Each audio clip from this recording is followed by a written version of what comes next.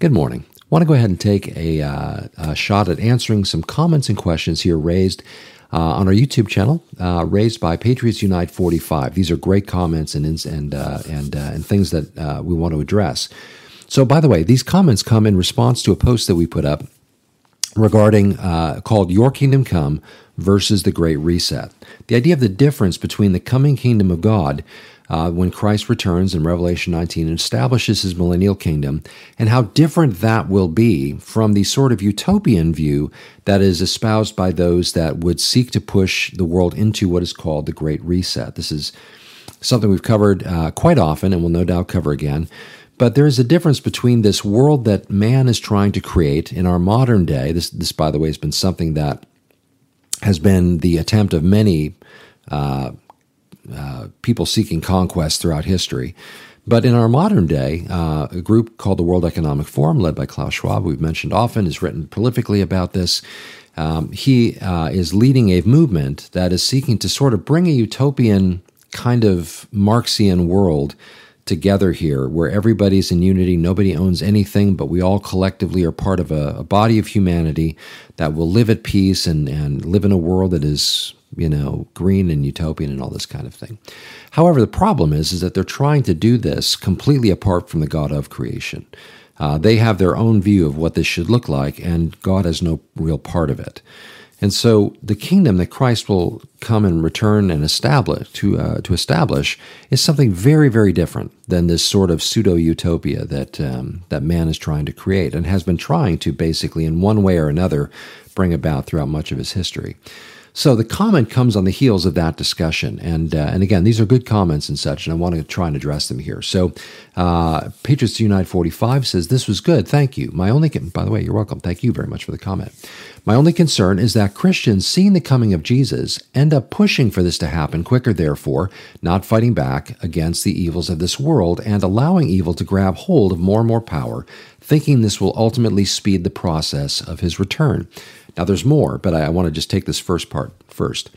The basic issue being that if we are so excited about Jesus coming to establish his kingdom, we therefore would sort of naturally sit back a little bit and sort of let the world fall apart so that Jesus will come and establish his kingdom.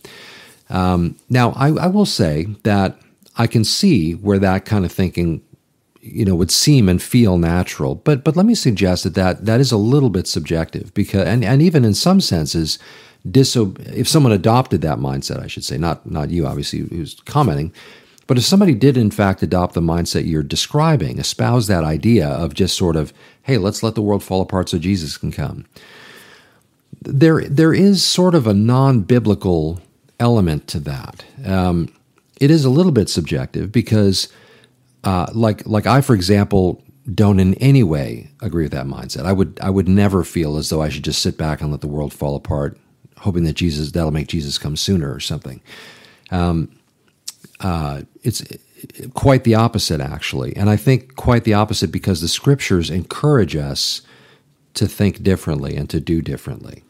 For example, if I may just start with this idea, the scriptures clearly encourage looking with anticipation for Christ coming, both in the rapture, but in more directly to the point of this comment, to the idea of him establishing his kingdom. Jesus himself, remember, encouraged us to pray that very thing. Your kingdom come, your will be done on earth as it is in heaven. He invited us to pray for that. And so we know that's certainly his will for us to look forward to that happening. Also, Paul encourages people, the Thessalonians in particular, to encourage one another in the light of Christ's coming. Now, in chapter 4, he seems to be referring to the rapture in that regard, but in chapter 5, he also, in the end of that chapter, encourages the believers to encourage one another in the knowledge that we're not appointed to wrath. Christ is going to come and set things right. We should be encouraged in knowing that day is coming. So the idea of being encouraged at the thought of Christ coming, or the idea of looking forward with great anticipation and coming together and celebrating that truth and looking forward to it, is something that should be seen as a great encouragement for us. However, that does not mean that we should sort of just sit back and do nothing and let the world fall apart. As a matter of fact, what am I thinking of here? How about let's go to Ephesians chapter 5. Ephesians chapter 5, a lot of us think of Ephesians chapter 5 as speaking, the marriage, things men and women in marriage and that kind of thing. But prior to that, Paul is talking about the idea of walking in light, okay? He encourages us to walk in love and also to walk in light. And he says these things. In verse 8, "For you were once in darkness, but now you are light in the Lord. Walk as children of light." Okay, now the implication there being that we are walking in light in a dark world. The idea of us shining our light so that men may see the good works we do and give glory to our Father in heaven. The idea of walking in the light as opposed to darkness in that. We were once in darkness, now we're in light. There's a contrast that is clearly spoken of there, and what is implied there is that as we are walking in light, we are shining that light in the midst of a world that is continuing to walk in darkness. So that's what's laying the foundation here for what he's saying. And he goes on to say then in verse 9, "For the fruit of the Spirit is in all goodness, righteousness, and truth, finding what is acceptable to the Lord," finding out what is acceptable to the Lord. And notice this encouragement here. "And have no fellowship with the unfruitful works of darkness, but rather expose them." Okay, so as light, don't participate with darkness, but expose what is there in the darkness. Make it known. And it says, the word expose, by the way, means to reprove, to expose with the intention of correcting, to basically, point out the error of it and make it right, all that kind of thing. Very clearly, believers are supposed to stand against darkness, expose it, make it be known for what it is, not to sort of just roll alongside of it, which if we just sit back and wait for Jesus' kingdom to come and don't participate in the idea of shining light in a dark place, then we will be doing the opposite of what Scripture encourages us to do. Rather, instead, we should stand against wickedness. We should stand against evil. We should put on the whole armor of God, and having done all to stand, to continue to stand, right? The idea of standing against those forces that are coming against, not just us personally, but against the light of truth, against the gospel, against the proclamation of the gospel and such, and the idea of people being changed from darkness to light. Jesus' own teaching obviously encouraged us to recognize the difference between the broad road that many walk on that leads to destruction and the idea of walking on the narrow path that lead to everlasting life. The idea is that we are to bring people off of one and lead them to the other. Of course, that's always the work of the Holy Spirit, but he does invite us to sow and to water and that kind of thing as he goes and gives increase. And so we participate in these things. And by the very nature of doing that, we are standing against the kingdom of darkness in this world around us. So how does that find expression in practical terms? Well, I think it means speaking out against evil.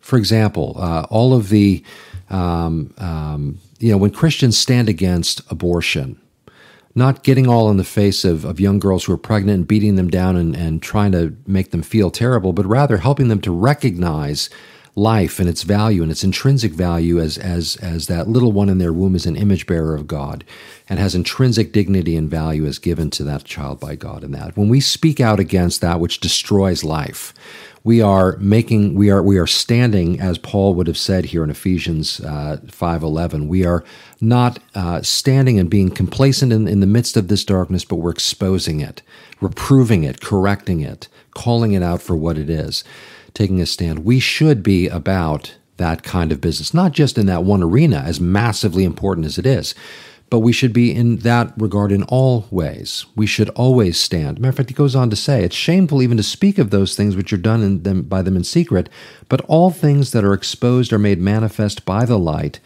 and so on. He goes on. But the idea here is that we are, of course, supposed to stand for what is right and against wickedness and evil and such, and we should always be standing against these things. Now, we could also talk about things like our citizenship being in heaven, about how Abraham looked for a city whose builder and maker was God, about how, and in concert with this too, 2 Corinthians 5, right, where we are ambassadors for Christ, pleading for people to be reconciled, to come and be reconciled through that finished work of Christ. And so we should not be sitting back really in any sense of the word. We should be actively pursuing kingdom work. We should be actively bringing the gospel. We should be actively sharing truth where there is error, bringing light where there is darkness, for the sake of pulling people out of that. Now, there is, of course, having said that, and I do say this a lot, and I want to say it again and make sure I'm clear about it, it is possible to be so invested in this pursuit of righteousness on the earth that we sometimes lose sight of the fact that regardless of our efforts, Christ's kingdom is coming. This earth is not currently the kingdom of God. We are not going to bring governments into a consistent, similarity to the kingdom of God and that kind of thing. We're never going to legislate the Sermon on the Mount. You know what I mean? It's never going to happen that way because this world doesn't belong to the Lord at this moment. It's under the sway of the spirit of the age and the God of this world, even as Jesus himself made clear. But Jesus is coming back to take back that which the enemy has been so forcefully trying to hold on to and has been influencing for evil. So we stand in Christ's name against the evil of this age, but it's not for the sake of saving the systems of this world. It's for the sake of pulling people that are in this world out of it in a search and rescue mission style fashion that they might become part of the kingdom of God. And when Jesus does return and establish his kingdom, these will then rule and reign alongside of him, even as those of us who are anticipating his coming will as well, who are already anticipating his coming will as well. So there is, on the one hand, the danger of sitting back and thinking, I'm not going to do anything, I'm going to let this world fall apart, maybe it'll make Jesus come sooner. But there's also a danger of investing yourself so much in this world for its own sake and trying to bring this world sort of into conformity to Christ in a systematic way that we lose sight of the fact that, no, God's purposes will be accomplished. We cannot see ourselves as simply trying to bring the kingdom of God in. That's not what's going to happen. Daniel chapter 2, Nebuchadnezzar's dream. A stone cut without hands comes and strikes at the feet of this statue representing this succession of governments, ultimately culminating in a revived Roman Empire, at which point Christ's kingdom will come and crush that statue to dust, and this kingdom, this mountain that ultimately fills the whole earth, is not something that is brought about by our efforts. And so we are about gospel business, which is about pulling people out of this world into the kingdom of God, search and rescue, not trying to restore systems and institutions and set them up for Jesus to return in. That's not how it's going to play out. That's not what the scriptures say at all. And there should be no equivocating on that. There's nothing in scripture that teaches us that we're going to somehow make it happen. We're not. We need to get people ready so that when the kingdom comes, they're part of it when it arrives. So that's one thing. And this again speaks to the idea of our citizenship being in heaven. Paul says this in Philippians 3:20, the idea that we're citizens of another place. And that sense of that primary citizenship should be a foundational truth for a believer. This is how we understand we're in this world, but we're not of this world. Again, read John 17, where Jesus prays for his disciples before he's arrested. And he speaks about this beautifully, eloquently, and pretty clearly. So we're in this world, but we're not of it. The idea is for people to come to faith that they might really become children of the kingdom and will one day rule and reign in that kingdom, but not the idea of sort of building the kingdom with our own hands here on the earth and that kind of thing. So that's one thing. Then he goes on and says, personally, I feel that Jesus will come back after he has made all his enemies a footstool for his feet. We see this in Psalm 110, verse 1, also in Hebrews 10:13, Acts chapter 2, Peter quotes it as well. Does this not mean that his enemies will be defeated before he returns? That being said, we will have work to do. Christians, in my opinion, should not be waiting around for Jesus' return. They should actually be actively pushing to grow his kingdom on earth. I think we agree on that, although if there's nuanced differences between our views, hopefully I've at least have expressed where I'm coming from on that already. Should be pushing to grow his kingdom on earth, expecting his return when his enemies are defeated. So this now, of course, does speak to the eschatological unfolding of things, like what is the order of events and such. Well, the truth of the matter is, in Revelation 19, starting in verse 11, we see that when Christ returns, it is then that he defeats his enemies. They are not defeated and then he returns. He actually returns and defeats them. Now, again, the rapture and the second coming are two different events. The rapture comes prior to the second coming. There is the debate, even among those who believe in a literal rapture where Christ comes and snatches his bride off the earth. He doesn't return to the earth, but rather he calls us up to meet him in the air, as we see in both 1 Thessalonians 4, verses 13 through 18. Also, we see this spoken of in 1 Corinthians 15, verses 50 to 58 as well. So that is one thing. The next event, in terms of Christ's quote-unquote coming, is when he actually returns to the earth. We call this the second coming. Different event from the rapture. The description of the two events makes them clearly distinct from one another. The timing of the first event, the rapture of the church, is one that is subject to great discussion and debate, even among very sincere believers, and I think there's room for that. The idea of the second coming of Christ, we pretty much all believe that's going to happen, and he'll establish his kingdom and all this. Now, there are questions about the millennial kingdom. Is it literally 1,000 years or not? I believe it is. That is different from an amillennial view that has a very different idea of what that looks like. Again, we can all be believers and in good faith have studied these things and land on different sorts of ideas of what's in view there. But that said, I'm coming from the perspective that it will be a literal 1,000-year reign of Christ that comes on the heels of his return. But his enemies are ultimately put down in that return. And we are clearly described as coming with him during that. Not only there, but also in Jude. We see this in Colossians chapter 3. There's this mention of us coming with him when he comes in glory. Jesus himself talks about him coming with the saints in great glory and this kind of thing. We understand that there is this return of his, but we will be with him when he returns. And so that is part of how he ultimately brings defeat to his enemies. Now, again, that should not in any way diminish our understanding of what our role is to be until these things come to be. I'm of the belief that no one knows when the rapture is going to happen. I think it could come at any moment. I think it could come before I finish recording this. That could be. But it might not be for some time yet. Whether it's, and for that matter, I could die. I could have a heart attack. So I could see the Lord at any moment. And we should always live under that expectation, regardless of how it comes about. We should always be living as though this moment could be our last. And so, what would we want to be doing? The story is told of a pastor who's asked one day, well, if you knew that the Lord was coming this afternoon, what would you change about what you're doing right now? And he thought about it for a minute and realized that he wouldn't change a thing. In other words, he was about the Lord's business. He knew that when his master returned, he'd find him working and all that. And that should be the mindset that we have. We should be about living our lives as though we could see him at any moment. Again, whether it's through being snatched away or whether it is through just passing from this earth.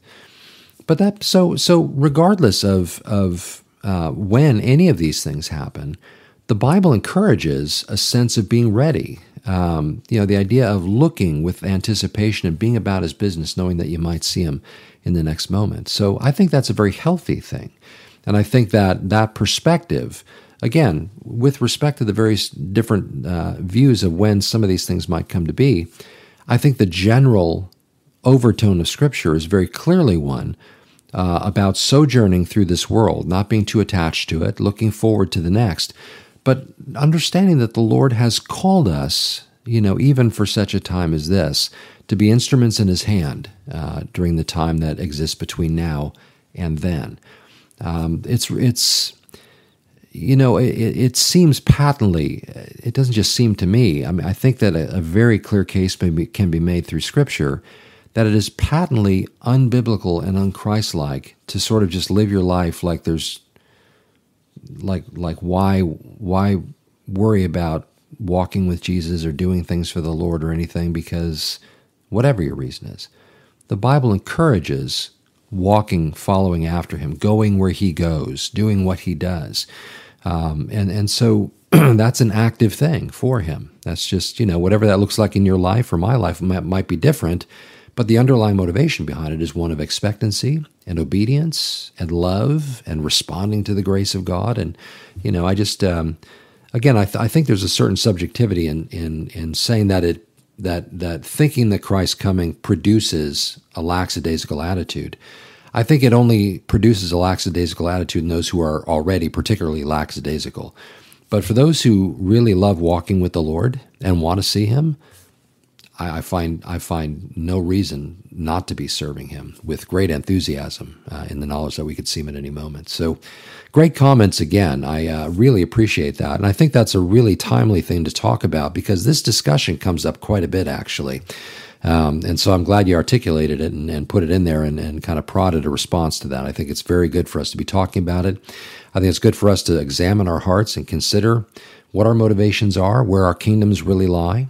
Jesus spoke a lot about that, didn't he? About, being very cautious about understanding where your kingdom should truly lie as opposed to where it might be right now. We should always make sure we're clear on where our real true treasure is, because that's where our heart will be also. So praise the Lord for that. Great comments and questions in that. So as always, we encourage anybody who wants to share. I've still got a handful that I want to try and get through in the coming days. I was going back and forth a lot today about responding to this or going into the next passage in Romans, which I'll probably just do the next verse, honestly, because there's quite a bit just there for us to consider, almost as a devotional kind of a thing. So read ahead in Romans, if you would, as we'll be heading back over there before long. But Father, thank you. Thank you for these interactions we can have. Thank you, Lord, for the hearts and minds of believers who are desiring to honor you and bless you with their lives.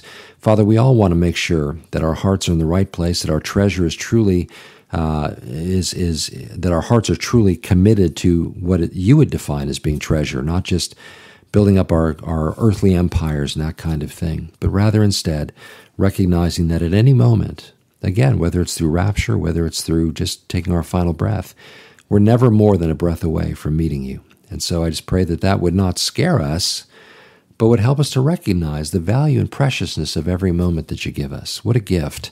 And it's a gift that can be offered back to you as we just commit ourselves to you anew in it. So thank you, Lord. We bless you and praise you for the fact that we do have a tremendous hope in knowing that Christ will return and establish His kingdom one day. That one day you will make right the wrongs of this world, that one day you will rule and reign with such authority and such beauty and such pristine justice and righteousness that no believer would ever be disappointed in this, that we would be looking forward with such great anticipation, with sitting alongside of you and ruling and reigning and serving and living in this environment that is so beautiful that you finally will usher in. We just look forward to you answering the prayer that you invited us to pray, that your kingdom would come and your will would be done here on earth as it is in heaven. So thank you, Father. Thank you, Lord Jesus. We pray the Holy Spirit would move in our lives and prod us, and that He would lead us to understand what plow you'd have us put our hands on for us to just keep on moving forward, knowing that one day soon we'll see you. Thank you. We love you and praise you again. In Jesus' name, amen.